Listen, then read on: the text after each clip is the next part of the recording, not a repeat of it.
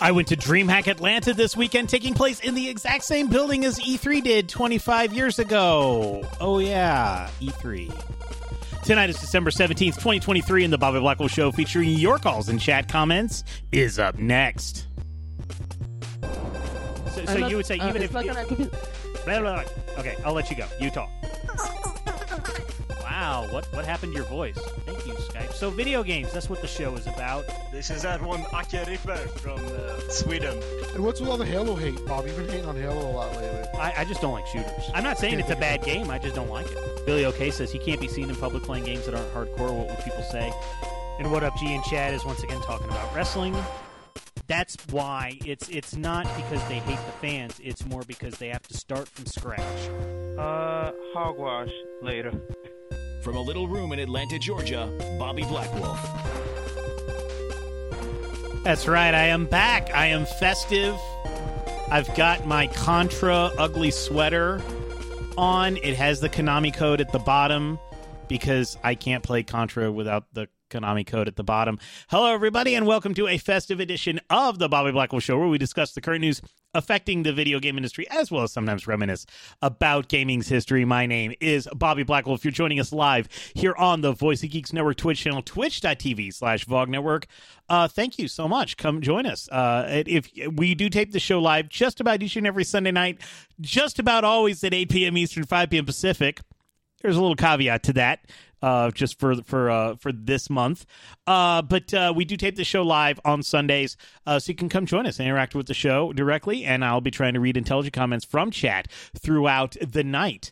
And thank you so much for being here. This is a podcast as well. We do have a Discord server, vognetwork.com/Discord. That's where you can join us during the week and also see our little schedule changes when things happen. But thank you so much. I was not here last week. People were wondering what was going on. It's mainly because I don't tell people when I'm going on vacation until I'm back. So I was on another cruise. We did a little short 3-night cruise. My wife had PTO that she had to spend. So instead of taking it during the holidays when everybody else takes PTO, paid time off, we decided to do it last weekend. So I was gone, just, short trip out of the weekend. So I was totally fine. People were like, I hope he's okay. Yes, I was fine. I was doing good.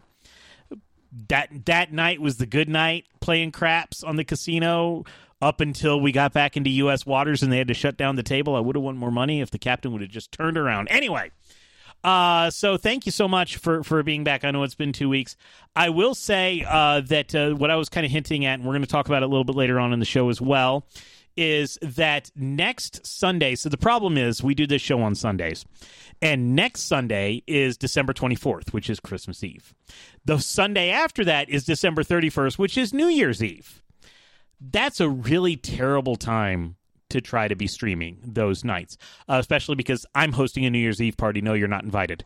But so I'm not going to be around that night, and I get and also Christmas Eve is a time to be with family.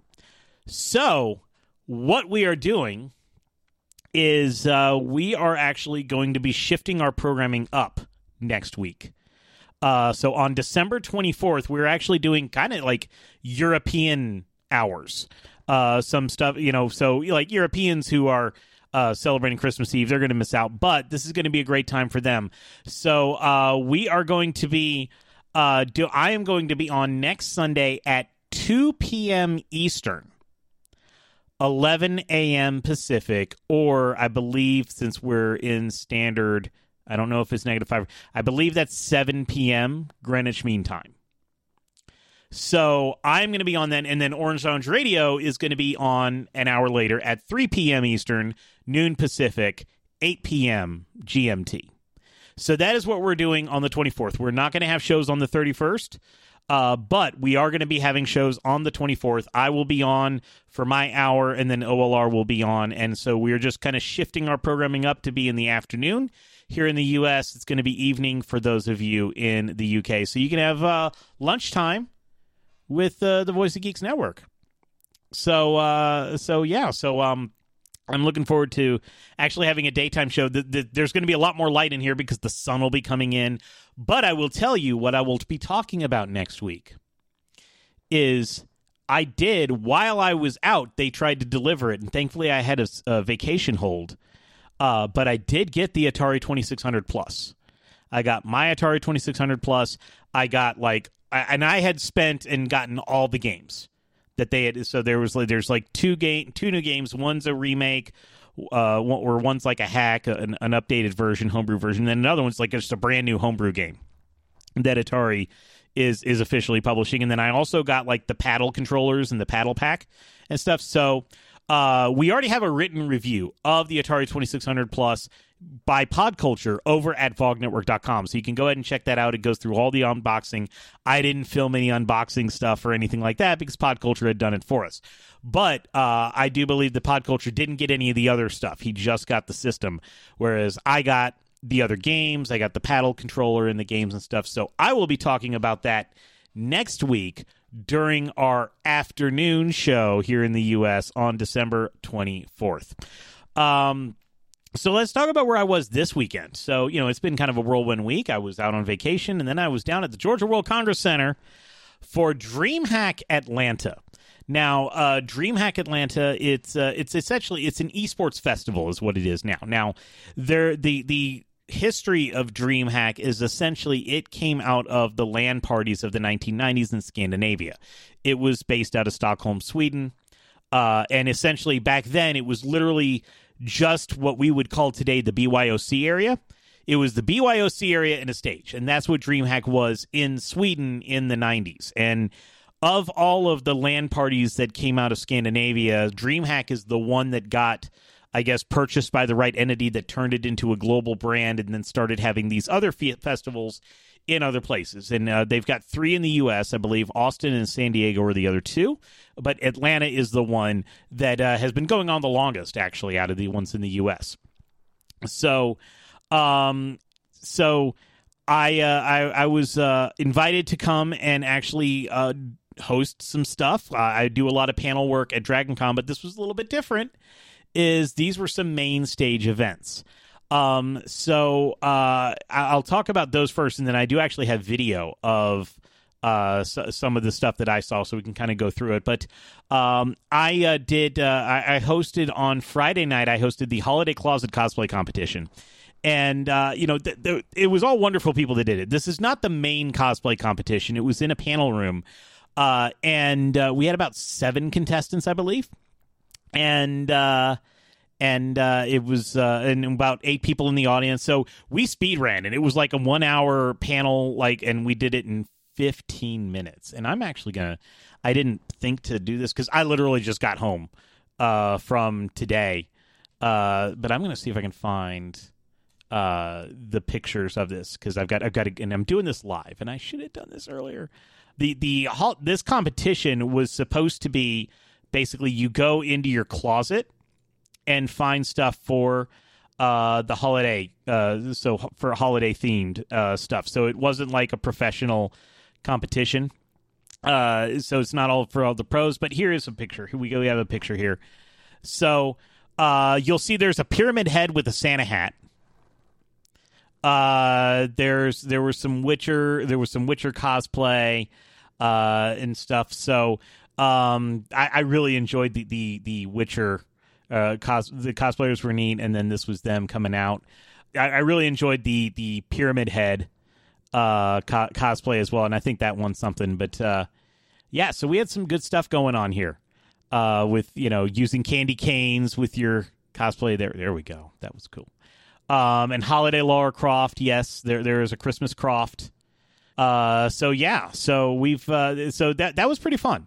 That was fun. It was a nice little cozy crowd and everything. So that was fun. That was Friday night. So Saturday, I don't have anything to show you for this one because it was on the main stage, but they didn't stream it because it was the karaoke competition. And so I actually was up there co-hosting with Anjali Bhamani, who is the voice of Symmetra in Overwatch or Rampart in Apex Legends, as well as many other things, and a streamer by the name of Big Cheese, who is kind of a big deal. So it's kind of funny. It's like, and they know each other. So that's why I'm kind of glad it's not streamed, because like they knew each other And so they were playing off of each other, and I was just kind of up there trying to follow their lead as they were doing everything. And Big Cheese he's a big-time streamer now because he's actually in with T-Pain's crew, as in, auto-tune T-Pain. T-Pain was basically the big celebrity guest of DreamHack because he actually owns, it's called Nappy Boy Gaming, and it's like a fashion brand and stuff, but T-Pain runs it, and he got into it because he wanted to promote people like Big Cheese. So we went through that, and then we actually did have to vote, and I was actually one of the judges, and they told me this at the end. And the other reason I'm going to share with you all because we're friends, right? After we kind of did the voting, they were still deliberating when the song that was being done at the end was finishing. So I was going to run back up on stage while they finished up to kind of keep everything so the stage wasn't empty. And there's a ramp that goes up to the stage. And I was going up, and because the other contestants were there, I couldn't go all the way up the ramp. But I'm like, you know what? I can just, go up this little... I totally bit it. I totally ate it. Loud thud. And I tripped over the kind of the side, and I turned back around to all the contestants. I'm like, none of you saw anything. And I'm like, I was in view of the crowd because I was on stage right. And it was like this big thud right when she was done. The person who was singing was done. And they're like, are you okay? And I'm like, yeah, I'm fine. But none of y'all saw anything. And then finished the show. And I actually was. I actually looked like it hurt. It stung on my left leg. But there's no bruise. There's no nothing. But yeah, I totally bit it on stage. And thankfully, there's no video evidence of it. So the only thing you've got me to tell you about it. So, but it was fun. It was fun working with them and, doing some stuff with them and kind of following their lead and stuff. So that was fun. Today, just a couple hours ago, I got to host the Gingerbread Wars. So the Gingerbread Wars, this was so there were two teams. There were Team Red and Team Green. And this actually is on the DreamHack's channel, twitch.tv/DreamHack. It also was streamed to some of the streamers onto their Kick pages and their Twitch pages and stuff like that. And we had two teams, Team Red, which was full of Twitch streamers, and Team Green, which was full of Kick streamers. The whole the color, it was just totally a coincidence. And they had 30 minutes to build a gingerbread house. And the team leaders were mic'd, and so I was talking with them a little bit, talking with some of the contestants. And then they got judged by somebody who was off stage and not watching, so they didn't know who was who. And this was actually pretty fun. I had no clue what to expect from any of this. It was very much all right, let's just put them up there and see what happens for an hour. The Breakman in chat says, I haven't had dinner yet. This is cruel. I'm like, I did open up this whole thing. I was like, are you hungry? Well, too bad, because you're not getting to eat any of these cookies. And then it went through, they had 30 minutes to build some gingerbread houses, and I'm going around working the room. I made some bad puns, made everybody groan. It was great. So it is actually on the the DreamHack Twitch channel, twitch.tv/DreamHack. It is part of day 3. It's at the end of the thing. So you can watch T-Pain playing D&D for the first time, and then the Gingerbread Wars is afterwards. So that was actually a lot of fun. And, it's actually, my first time actually hosting some kind of competition like this. And trying to, kind of keep everything cohesive, and keeping the crowd occupied, and kind of narrating what's going on. Part of the way through, they started bringing cameras on stage so you could actually see people, decorating their houses and what they're trying to do. And SJ Matt says Lego Masters, but with gingerbread houses with Bobby. That is where I got a lot of my inspiration. I tried not to be too much like Will Arnett. But yes, I totally kind of went, tell me about your build and a lot of stuff that was, you can get from Lego Masters and stuff. So it was a lot of fun. It's something I've never done before. But they didn't know that I had never done it before because it's all about your confidence, everybody. I acted like I knew what I was doing, and I was going by the seat of my pants, which Rob will tell you because Rob does a lot of this stuff out on the West Coast, is that's really what it's like hosting stuff like this. It's like, yeah, you just have to roll with it. And it's not a skill everybody has. Just rolling with what's going on and just trying to keep everything energetic. It's not easy, but when you can pull it off, it's a lot of fun for everybody. And so and Dark to See says, I noticed Bobby channeling a little bit of Will Arnett. Yeah, I did. I mean, because that's the show that I watch that's most like this. I don't watch Master Chef or any of the other stuff. I Lego Masters is the show that we watch. Breakman says Bobby Weckl is like Willy Wonka. You lose, you get no cookies. I wasn't like, I was telling the audience that, but I think like the kids that were on Team Green, they did get to eat a little bit of the stuff that they didn't actually use in the build. So Team Green did win, and they made this nice little house that didn't. The judge came up and actually like threw darts at the gingerbread house, and Team Red, the ceiling came off, and but Team Green here did not. It stayed structurally sound, and it had a lot of great detail and stuff, and they did that in 30 minutes. So do check that out. And check that out if you want. It was a lot of fun. Hopefully, I'll be able to do more stuff like that. And now that I've got video proof that I can do it, maybe that'll happen. So what about the rest of DreamHack? What was the rest of it like? So I do have video here that's loading up as we speak here. So, and I don't want the sound on because you don't want that.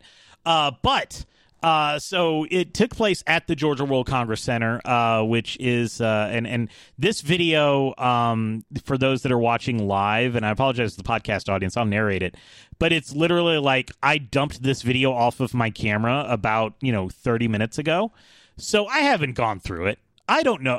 I know what I took, so it's not like I don't know what's on here, but like I don't know what I'm going to see next. So we're going to watch it kind of together. So really, I'm just like showing the very long hallway to get from where I came in to where DreamHack actually was.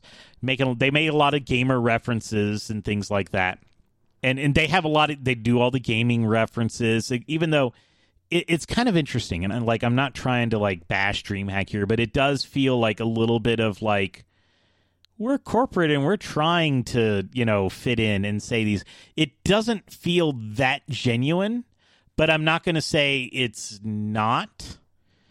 But they did a good job with some of the stuff they did. Like all the music in the hallways, they took over the music in the hallway, so it was playing, Halo or Smash Brothers, or it was playing music from video games. Podculture says, I didn't know carpet that could be uglier than the Marriott. I think this is the same carpet they've had for a while, the same pattern at the Georgia World Congress Center. Because this is the newer building. They were in the newest building, which is Building C at the Georgia World Congress Center. But that carpet's been around for a while. Like I've gone to many things in the Georgia World Congress Center, including like DreamHack has been in this building. Atlanta Comic Con was here. And then multiple other things. MomoCon's in this same building. So, but yeah, once you go in, it's one of those, like, it kind of feels like E3 in the sense of, like, the booths being lit up on their own. It does give kind of that feeling when you go in. But there are some areas where the house lights are on, some areas that are not, because there is an artist alley and stuff. But at the beginning, there's booths of people trying to. It's a lot of companies trying to target gamers, not necessarily game companies. So it's like Monster Energy has had a big thing. Intel had a big thing showing off some of their stuff. To the left, that's the Creator Studio. If I was there as a content creator, I could have streamed live from DreamHack and gotten in that lounge. Everybody I knew that was at DreamHack was hiding on that lounge, and I couldn't get in because I didn't have a content creator badge. But yeah, Monster Energy had like the little basketball things going on. And Breakman says it looks less like E3 and more of a car show. And that's... I haven't been to a car show, but it's one of those... they have it set up to where like a lot of these booths are, lit by themselves. But there's different things. So in the back here, there was actually laser tag, and it was Call of Duty Mobile. So you could actually sign up and play laser tag and, send your information to Call of Duty Mobile. But then going down, like really the big part of DreamHack for a lot of people is the esports. And the esports stages are pretty huge. And they had different esports stages for... they had a Call of Duty one, they had a StarCraft one, and I believe a League of Legends one. I don't remember exactly all the stuff that they had. So, and it's funny, I was doing stuff on the main stage. The main stage was the smallest stage. So these other stages for, and I think, this is a Call of Duty stage, the first one that's here on the right, because they're doing, and these are like huge cash prizes. And they'll have their teams of 5, and they're streaming all their own stuff. But each stage like had its own a different game. It was run by a different competition, and they were all way bigger than the main stage that I was doing stuff on. There was a little bit of an arcade, and I go back to it. There is a free play section in the middle, along with a little bit of tiny arcade. Also from SavePoint, which is the same company that provides for Dragon Con and MomoCon. This, I believe, is I can't remember what game that was. I think they like swapped some of the games on some of these. So like sometimes a stage would have a different game, so it wouldn't be the same one every time. But it's a full on esports television production. This one, they had StarCraft 2, and unfortunately when I was walking by, they weren't actually playing StarCraft. They were playing Connect 4 for whatever reason. I guess, because they were setting up for the next game. But yeah, they had a big StarCraft stage, and I saw a lot of people a lot of people in their branded jerseys, with all their sponsors, kind of like a car show. And so they had a big, huge tournament. They did have a BYOC LAN, which is kind of going back to DreamHack's roots. So a whole bunch of people brought in their own computers. Then I was excited because there was a tabletop area, and you know how much I love my board games, right? When they say tabletop, they literally mean Magic the Gathering and only Magic the Gathering. Like, that is the tabletop. Now, there was a huge Magic the Gathering tournament going on. And with huge cash prizes, so there were hundreds of people here playing Magic the Gathering. And I believe, like, the opening area was supposed to be just, like, open tabletop, like, you could play anything. But the only people here were playing Magic the Gathering. Like, this is a Magic tournament. I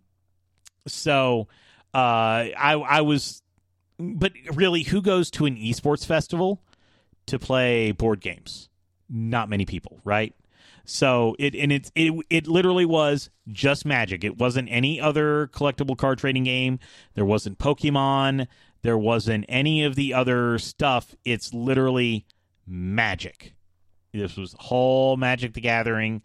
And like all the vendors in here were selling Magic cards or Magic art or anything related to Magic the Gathering. And this was the quote unquote tabletop area. But it was a huge area over on the side, well lit. But I think there were like 400 different stations. Darklaw says, what if the board game was digital? And I mean a video game version of it, it can be an esport. There is a video game version of Magic the Gathering, and it is used as an esport, actually. There are plenty of those tournaments that play Magic on the digital version. So there was a free play area, and they were also doing free play tournaments that did have cash prizes for some of these. So, and what they did here, which is different than other places that do console free play, is you don't choose, like, you don't get to like rent out a station, play whatever. They actually had the Mario Kart 8 set up. They had the Smash Brothers Ultimate set up. They had the Mario Party Superstars set up. They had the Street Fighter 6. So you would go to a station and play. They even had like F1 and EAFC and stuff like that. So you would actually just go up and play at the table instead of like checking out a console and putting a game in it. So they had those stations, which I think is actually a little bit better. And they had signs up So you knew exactly what you were getting into and what you could go play. And then next to the free play was the arcades. So they had they had your music games because it is from Save Point Arcade. They had Dance Dance Revolution. There was a Poppin' Music there. There was not a Beatmania 2DX. Then they had some candy cabs where people could play fighting games, or they had some of their scrollers, the vertical scrollers like Ikaruga. I don't know if Ikaruga was specifically the one they were playing, but that's the one I can think of the most. Also some Puzzle Fighter you can see over here. This was just where you could kind of chill. It was smaller than it's been in the past. I've seen larger. In previous DreamHacks had a little bit more of a selection than in the arcade section. This was kind of like off in the side. Or it was right in the middle, but it was just like there wasn't that much there. There was only about like 10 or 12 cabinets. They did have a VR zone, so people who could not have not tried VR, and they had like what they have. It looks like a Foursquare court, but they have like these big squares, and then they put people in Oculus Quest or MetaQuest headsets, and they could try their room scale stuff. And that was a good way to get people to actually try VR. And that was over in the next section over there. I will say that they did have two pinball machines. They had a Deadpool, which is a modern one, and then the Bride of Pinbot, which is a classic one. I played the Bride of Pinbot one, and I think it got like leveled weird because like it went straight down the middle. The ball went straight down the middle like all three times. Like my game lasted like 10 seconds, and I didn't even get to hit the ball once. I don't know much about this. I didn't get to talk to any of them, but like somebody had made like this big, I don't know if it's from StarCraft. I think that might be a ship from StarCraft. But it had, there's this big ship with a lot of LED lights, and it actually had hydraulics and went up and down and banked and stuff like that. And they rolled it around on a cart that had a big battery on the bottom, and they were rolling it around the show floor. And so I saw it at this area. But there was some really good detail on this thing. And so, yeah, I stood around and took a lot of pictures of it.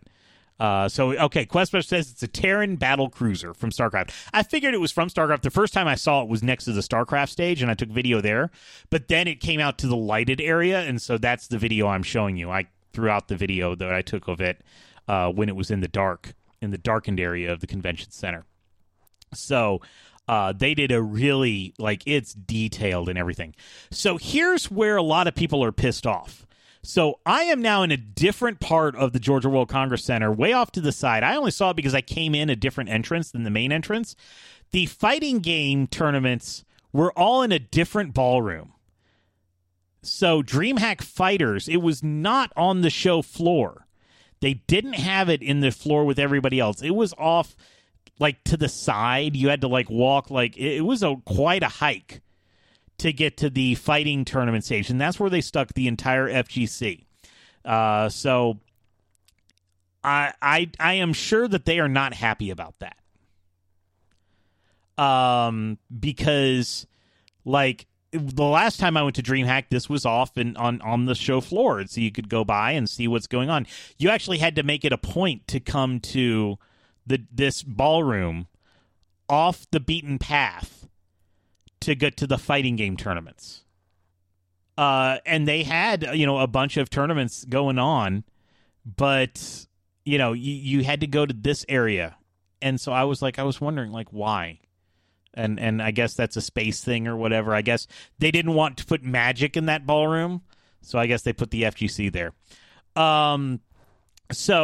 There was this Attack of the Metallic Menace or whatever, and it's an anti-vaping thing. So I took pictures of it because this is all you could take a picture with this So I think Red Entertainment asked, did anybody dress up as Satan? Apparently the anti-vaping crowd brought in Satan because that's really what it looked like. So yeah, so that was there, and you could take pictures, and it was making roaring noises and says, "Please don't vape." The main stage I just showed you here. You can see how tiny it is compared to the esports stages that StarCraft and Call of Duty have. But this was technically the main stage. And there was some stuff going on here. including T-Pain playing D&D. In fact, here's they actually had this. This was interesting. I thought I had ever seen it all. There's T-Pain right there. They had an esports fashion show where people would walk the catwalk and show off their fashion to esports stuff. So it was a bunch of people in hoodies and joggers, and they were walking like it was a serious fashion show and like posing on each side of the stage and stuff. So and it ended with T-Pain's branding company, which is Nappy Boy Gaming, but like a bunch of people did it was their jerseys and stuff like that they can make. And then over on the side, next to that was the Georgia Game Developers Association and the Indie Cluster showing off a bunch of indie games. And so I don't actually have any interviews with any of them. There were some interesting ones on here, and one that I'm going to show you at the end, which was very interesting. But there's what's interesting is that there were two games that were where the viewer played. One of them is a Twitch. There's one company that was making a Twitch Plays RPG, so like how you have your like Pokemon game and it's like Twitch plays Pokemon. Well, this was actually made to be played by chat with @commands, and you had your own player as a viewer, and you would use @commands to do a turn-based battle system. And so it's kind of like Marbles on stream, where it's like the streamer doesn't actually play the game, they just facilitate and host. And then another one was Discord. It's a Discord game where you can like play against people on Discord, and you set up a game and have turns and it's a turn-based game where you're trying to destroy people. So that was kind of interesting. So I'm going through kind of like the Georgia Game Developer Association area, and then the Georgia Pavilion, which had a lot of like local businesses, colleges, things about like the Georgia film industry and things like that. The game that I wanted to highlight here is called Edge of Allegoria, and it looks like a Game Boy game. It looks like a Pokemon game, except Edge of Allegoria is not a Pokemon game. But it is green. It looks like a Game Boy game. So I'm like, when I say that it's green, got green stuff. But it does have words I can't say here on the show without hitting that button. Because it says a retro-inspired turn-based RPG adventure. This ain't no kids game. So, and Breakman says it looks like a lot of detail for a Game Boy game. Oh, it's a PC game. It just looks like a Game Boy game. It is, they actually have an hour-long demo out on Steam right now. So it's called Edge of Allegoria. And you can go on Steam right now and play a 1-hour demo. And it plays like Pokemon, but it is not Pokemon. You are actually collecting weapons to kill the creatures. You're not trying to catch the creatures. And there's a lot of in it, or a lot of words in it and things like that. I do want to mention that there was also an awards, since I'm doing work with Georgia Game Developers Association, they had the Sylvie Awards, and I do want to read at least who got the best game from there. And I did not actually get to be there for the awards. It was at the same time as the gingerbread thing. But From Neva won first place. Congratulations. Void Souls got second, and then Grenade Junkie got third. And so you can find more information about those. And find out more about a lot of the DreamHack indies and stuff. And I believe there's going to be some sites about that. I unfortunately don't have that off the top of my head. So that was DreamHack. I had a lot of fun. It was a new experience for me doing some of that main stage stuff, hosting competitions instead of panels. So if you're here from that, I appreciate you. Thank you for checking us out here after seeing all of that at DreamHack. So 2 weeks ago before I left, actually the night before I left, was the Game Awards. Jeff Keighley's Game Awards is basically the Winter Game Fest. And in fact, that night I co-hosted, we streamed it here at the Voice Geeks Network. Me and Rob, we were on there. And then the next morning, I was gone at 5 a.m. to get down to the airport. So really, I was packed already and everything, and going in and doing that. So, but there's been a lot of discourse since, because I was okay with it at the time, because we talked about what did we like, all that stuff. But there's been a lot of discourse since because they only gave the award winners 30 seconds to speak. And I did kind of want to address this a little bit because, I mean, I'm with you. I really wish it was more about the awards and less about the ads, but I'm also a realist, and I'm actually going to kind of give some real talk about what it actually is, not necessarily what we want it to be. One of the things that a lot of people do wrong when they're reviewing things is that they're reviewing something that doesn't exist, because they'll be like, well, I would have liked it better if it was this. And at that point, you're not reviewing what it is, you're reviewing what you wish it was. And a lot of critics do that as well. And so a lot of people were trying to review it as, the Oscars, trying to compare it to the Oscars. And as the one developer says, the Oscars. But it's not. And it's not because it is, unfortunately, a commercial venture. So the Breakman asks, without the ads, would much of the show be possible? No, it actually wouldn't. And I heard a couple takes like, man, they should maybe extend it another hour to give the presenters, to give the award winners more time to talk. And that's not how it would work. If they added it another hour, they'd have to sell that much more ads to be able to pay for having it another hour. Because realize that the Game Awards is a professional production. It is a professional television production. It just happens to be professional television production going out to streaming sites instead of to television. And so they have to pay the professional television union rates, which is, I believe, like they have it set for a time, and then every 15 minutes you go over, you pay extra. And they did go over. They used that first 15-minute block. So in order to do that, they sell airtime. So every single trailer you saw was paid for, which is why they couldn't cut that off. They couldn't cut that away. So, yes, the developers only had 30 seconds to talk, and they had to get to the 3-minute trailer because that company paid for that 3 minutes. And if they wanted to extend it an hour, they would just need to sell a lot more trailers to fill that hour to be able to pay for it. So, and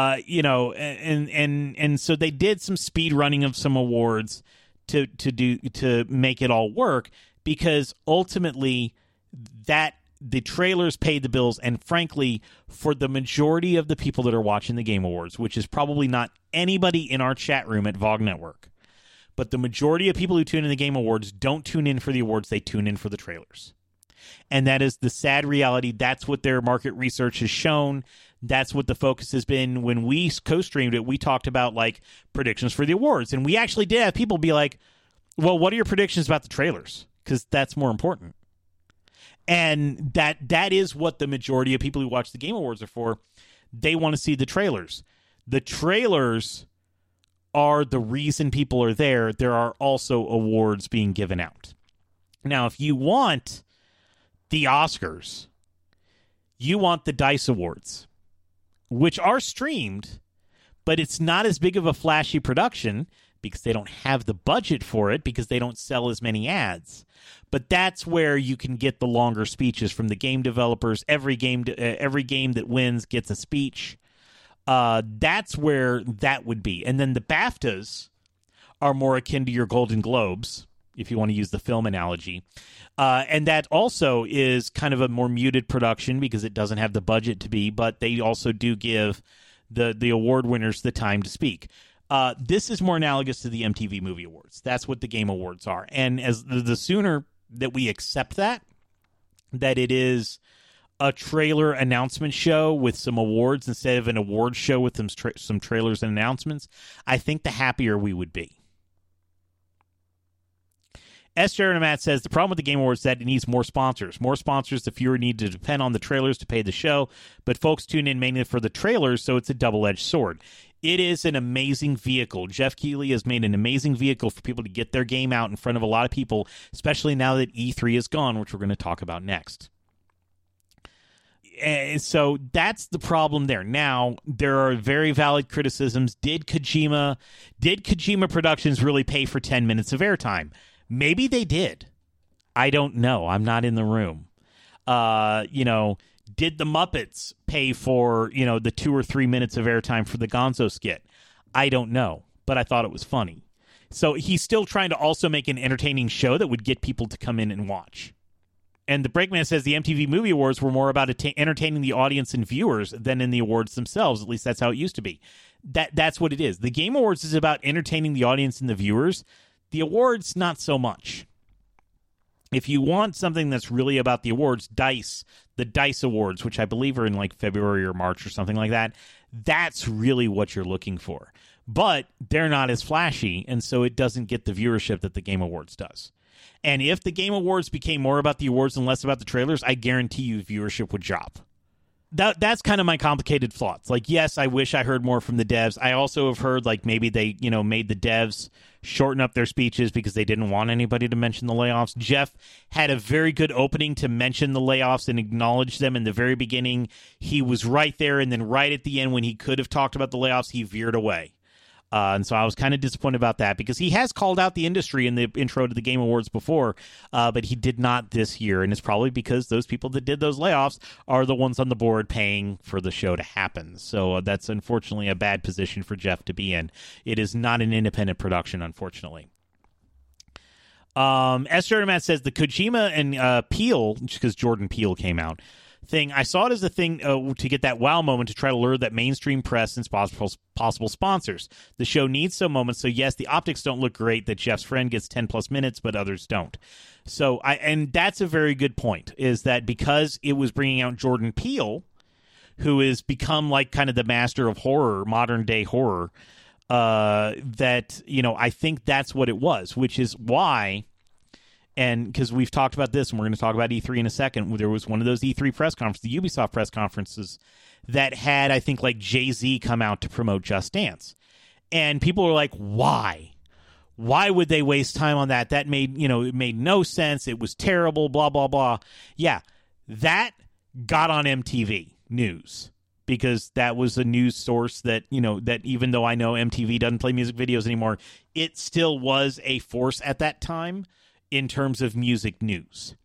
And so that got on MTV News. That got mainstream press. That Jay-Z, or I don't know if it was Jay-Z, but I think it was Jay-Z or Usher or somebody in the hip-hop scene, somebody big in the R&B hip-hop scene did a thing at E3 for Just Dance, and gamers all hated it. We were all like, why? Why are you doing this? But it got the mainstream press. That was the one part that the mainstream press latched onto, and so I think that's probably why that the Kojima reveal with Jordan Peele was such a big deal, was to get that mainstream press. And I'm not positive it worked. I also immediately went on a boat and didn't notice if the mainstream press picked up on it or not.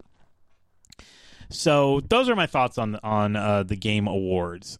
So the last thing is E3. And this is a topic we have covered multiple times here on the show. And I was actually joking that, I was actually in the building that E3 was. Now, yes, I was, as in they're all connected, but Building C, where DreamHack was, didn't exist when E3 was in Atlanta. E3 was, if you've ever been to the Georgia World Congress Center, maybe if just went there because you were at DreamHack, E3 was in Building A. But we didn't call it Building A because it was literally the only building at the time. Or I think Building B did exist, and it might have been new, but I'm pretty, like, I've got maps, and it was in Building A. I've got stuff that was from that time. Breakman asks, was that carpet there too? No, worse carpet was there. It was a little more hideous. I've got pictures somewhere of like the actual area. But the inside looked the same, like the same concession sign, and stuff, like all that's the same. Like I looked through all pictures. I'm like, yep, they hadn't changed that lettering at all, in there. But we finally got the tweet that we all knew was coming. E3 tweeted out, quote, after more than 2 decades of E3, each one bigger than the last. It's not true. The time has come to say goodbye. Thanks for the memories, unquote. Each one has not been bigger than the last. 2007 was absolutely not bigger than 2006. In fact, it never got back to 2006 levels. 2006 had like 85,000 attendees, and 2007 had 3,000. And I believe the last ones had about 40,000 or 50,000. And S. Jared Matt says, so dead they had to kill it several times. So, why? And people are like, didn't it already die? And I'm like, well, so what this is saying is they always said we're canceling this year's and we're retooling for next year. And then, okay, now we're still retooling. And then now we're still retooling. And then they brought in Reed Pop. And now they're finally said, okay, it's gone. We're done trying to retool. It's finally gone. So this is them realizing what we've seen for a while. Now, the Breakman says, so let me get this straight. E3 is the absolute last to know that they died years ago. Yes, because they were still trying to put it on. Now, here's where I'm going to kind of come in and give a little bit of a different perspective than what you're going to hear in most places about E3. So everybody talks about E3 died because Nintendo started doing Nintendo Directs. And, you know, the companies could talk directly to the gamers and all that stuff. Here's the problem. E3 was never supposed to be about the consumers. And when E3 started, when E3 was thriving, it wasn't about the consumers. It was not about you. So the problem is the ESA forgot that. E3 was an industry trade show. It was where the industry got together and where business gets fun. That was actually one of their taglines in the early 2000s, where business gets fun. Its original thing in the 90s, what it was for publishers to convince retailers to give them shelf space for their products over the next year. That's what its original purpose was. Now, that purpose, when digital distribution became really the big thing, that purpose kind of went away. But there was still in-person business, and it is a lot easier to do business in person than it is over Zoom, over a webcam. And it was still a place where publishers and developers got to meet up. There were business deals. Developers got publishing deals. And then the press was there because they were trying to, in the early days, convince magazines to give them space in their magazine. Do a preview to give us, you know, some time in your magazine. And so that's what it originally was. It was not about the consumer. It was about the industry getting together, sharing ideas, getting business done, making connections. It was really about the networking and the connections. It was not about showing you, the gamer, games. The problem is, in the early 2000s, a group I was with, a company that I had ties with, G4 Television, televised E3.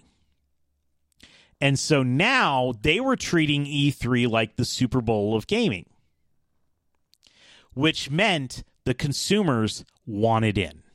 Because here's the world's largest arcade on free play of all these games that haven't come out yet.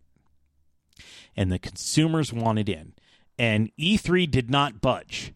But gamers are relentless, and you all know this. And the Breakman, who's been making great points tonight. Are you really Breakman? Like, because Breakman usually doesn't make good points. What have you done with Breakman? It's a Christmas miracle. He says, E3 was a big show because the publishers were trying to sell space on store shelves like Target and Walmart. They had to make their display as appealing as possible. I think a lot of gamers mistook that. Absolutely. They were trying to woo the retailers, and they were trying to woo press. They were trying to woo press. That was a part of it, too, because press space was also finite at the time. And so they were trying to woo the media so the media would give them airtime, would give them articles and things like that. The consumers wanted in once G4 started televising it. And then websites started popping up and showing, here's, all this great stuff. But the industry didn't want the consumers in it for a very good reason. A lot of the stuff that was on the show floor in the late 90s, early 2000s, and mid-2000s, they were very rough works in progress.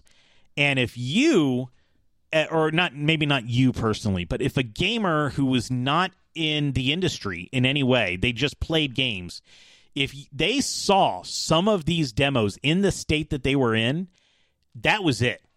They would never play that game. If you saw Halo in 2000 like I did, you would have written it off and would have never played it because it was running at like 10 frames per second. It was crashing all the time. And it was on the show floor. It was literally on the show floor. And I played it and watched it crash and watched them open up the box that had a PC in it. It was an Xbox dev kit, but it was totally a beige box PC. But it was running at like 10 to 15 frames per second. It was terrible. But I also understood what an alpha build was, which is what it was. It wasn't even in beta. It was their alpha build. And they felt safe because it was a safe space with the industry. Unfortunately, as the consumers really wanted to get in, a lot of industry people were like, okay, well, no, like we're not going to show a lot of that stuff. So in the mid-2000s, you started seeing a lot of those builds go away from the show floor. And now you stood in line to go to a theater to watch them play it. And it was either a very well-guided demo or it was a video that they acted like they were playing.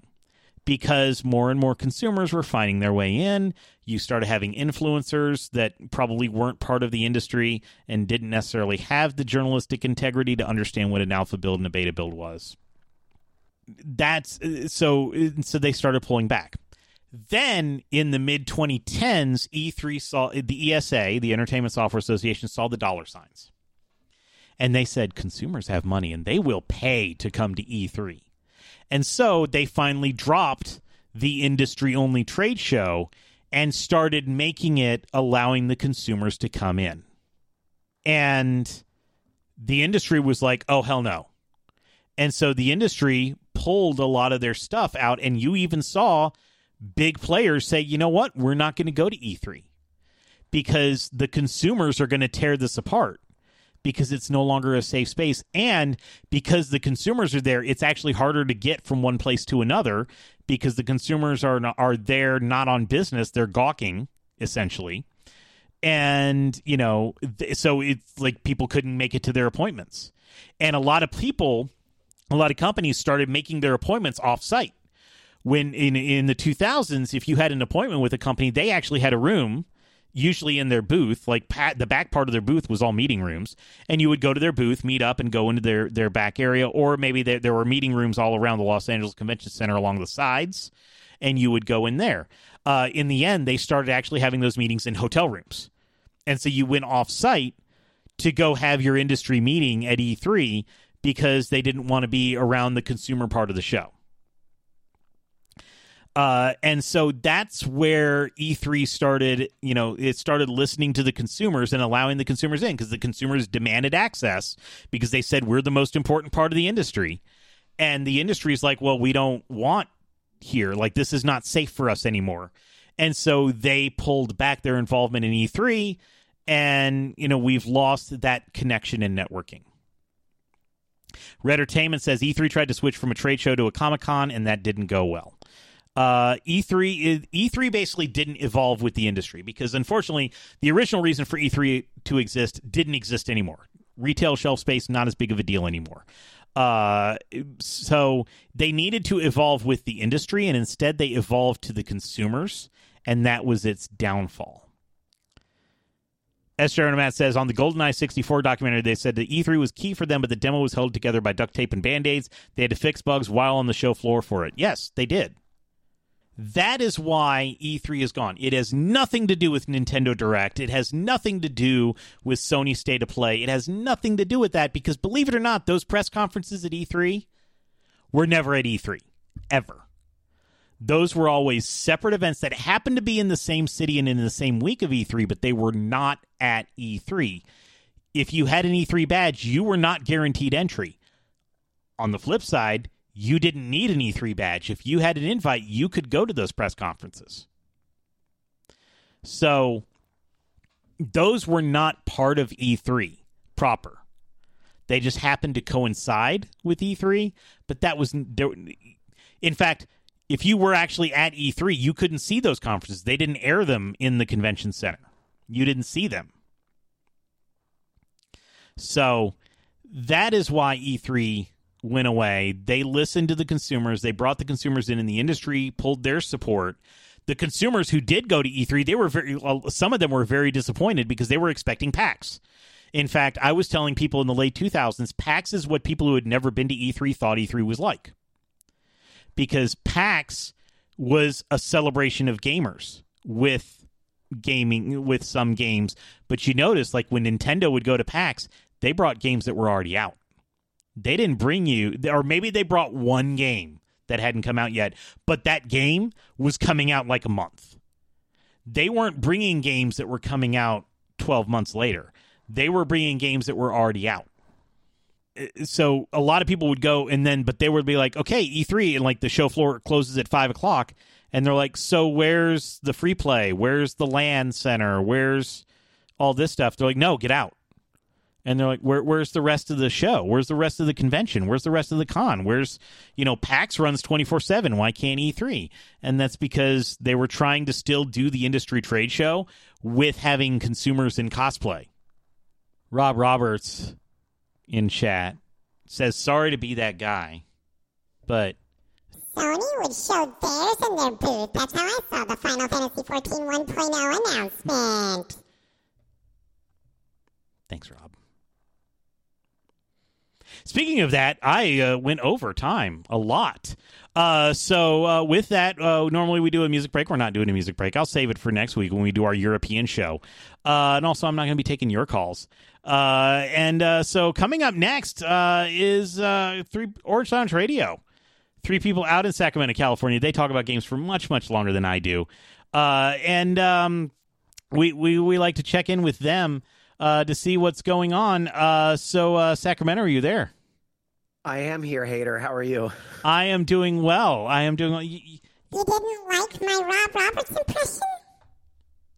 That filter does not come through on Discord very well. Okay, sorry. Good. Okay, good. You didn't like my Rob Roberts impression. That's what I said. Oh, jeez. You can kiss my big butt. So, I know you had different kind of different conflicting thoughts about E3. Yeah.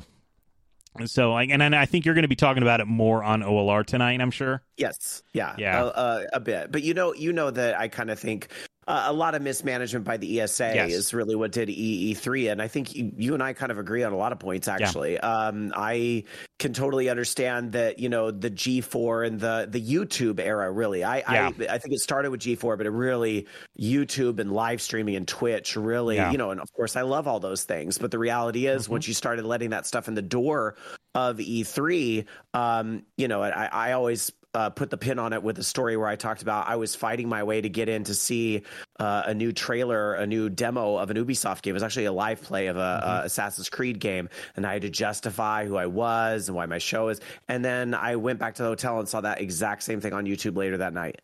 And I was like, well, why did I freaking pour my heart out to this, intern temporary person that was staffing the Ubisoft booth to try to get in and see this? When it's like, I could just go see the same thing online.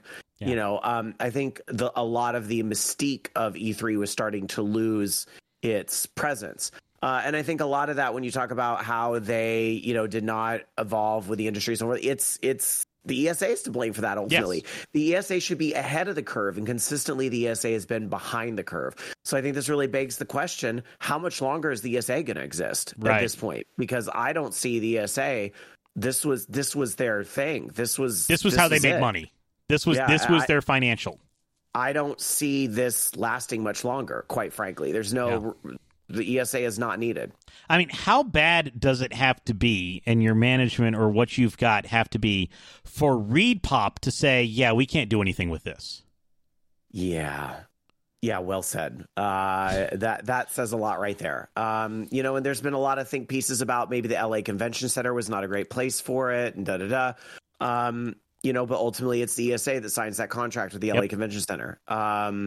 I think LA was always fine. I think the LA Convention Center was limiting, but considering that the show probably should have been more limited. Yeah, it is what it is. But they went too far. I think one of the biggest mistakes they probably made was caving to Sony's pressure of dropping out to the 2007 show if they didn't change something. And I think they swung the pendulum too hard on the airport hangar years. Yeah. And I don't think it ever recovered from that, quite frankly. Yeah. I mean, I will say that my favorite was, one of my favorites was 2008. So, there's where we talk about the airport hangar years, but it really was only 1 year. 2007 was in the hangar. 2008, they went back to the Los Angeles Convention Center, but maybe only had 10,000 people. Right. And instead of people having their own big booths, the show floor was all the kiosks were exactly the same. But then there were the meeting rooms, and that's where you got the old flavor of the old E3, and you made all these meetings using because there's these hallways around the convention center that have meeting rooms, and that's what people would have. Then it went back up to the E3 looking like the E3 we remember in 2009, but not the 85,000 people that showed up in 2006, because that really was the turning point, was 2006. Right. But no, there was so much good stuff that year. That was the year of the Nintendo Wii, right? And the PlayStation 3 and the Xbox 360, like all this good stuff were that year. And, that was really the definitive E3 in many ways. Yeah. But did they need to let every GameStop manager in the country into that show? No. Maybe not. So... And they were already saying we're not going to let every podcaster in the world in the show. And it took us because we still went. Like, I still went, but I had to really fight and justify. Yeah. And eventually we gave up. We're tired of fighting this fight. And that's why 2014 was my last E3. Ironically, we were guests of Konami for a few years. Mm-hmm. I don't remember if 2006 was the last year of that. Just time fades pretty rapidly. But it's pretty well known at this point that we were very well connected to people that worked at Konami who called in favors. That's just what it is. Sometimes the industry, right? Build relationships and so forth. And I'm very thankful we did get to go those few years, because that was the 04, 05, 06 years. That was E3 really at its best. 2010 wasn't bad, but it wasn't the same as the the aughts. Yeah. And then around 2014, that was the last time we tried to get in his VOG, and it was a fight. And then I think we tried again in 2015, and we're just like, no, they're not going to let us in anymore. Because that was when YouTube started being a thing, so they wanted to see our YouTube views. And we didn't. We had a YouTube channel, and they're like, well, we see your YouTube channel. It doesn't have that many viewers. Yeah, but unfortunately, where's your screening process for how those YouTube people are going to treat what they see? Right. Because you and I know how to, and the other people affiliated with the VOG know how to fairly assess what's seen on the show floor without saying, oh, I'm never going to play this game because it was buggy as heck, and so forth. Unfortunately, that failure to better screen who they were bringing in, and I think really did them in. So I mean, it is what it is. What I will say is that I had some really good friends in the PR industry because they saw that type of stuff. And so they were the ones to get me in. In fact, I think it was actually Bethesda who got me into 2007 to 2008, because the way they did press in those smaller years was that you couldn't apply to be press. The exhibitors would say, these are the press people we want to show to. And then we got invited in. So I got in through Bethesda. That's how I got into those years. Yeah. Yeah. And so I would basically have that. But then eventually E3's like, well, we don't care what they want. And so that's why they didn't let us in anymore. Even though I already had, I had appointments. But they're like, yeah, but sorry, here you can have you can buy a badge, because that was when they let the consumers in. I'm like, yeah, but that doesn't get me into the meeting rooms, because you could not get into the meeting rooms with a consumer badge. That's how they segregated everything away. That whole story underlines exactly where E3 derailed in setting their policies. Yeah. Yep. So I apologize for going over, but hey, we're going to be here earlier next week. Yes, we will be. This is my first time doing one of these, an earlier time. I know y'all have done them a couple times. It's been a while, but yes, we've done it a couple times, although it has been a while, yeah. So, so I will be on next week at 2 p.m. Eastern, 11 a.m. Pacific, which is, I believe that is 7 p.m. Greenwich Mean Time. I can't remember if we're -5 or -4 because of, all the time changes that we do. And then you are on, OLR is going to be on next week at 3 p.m. Eastern, noon Pacific, 8 p.m. That's right. Greenwich Mean Time. So come join us on December 24th. Anything else you want to add to that?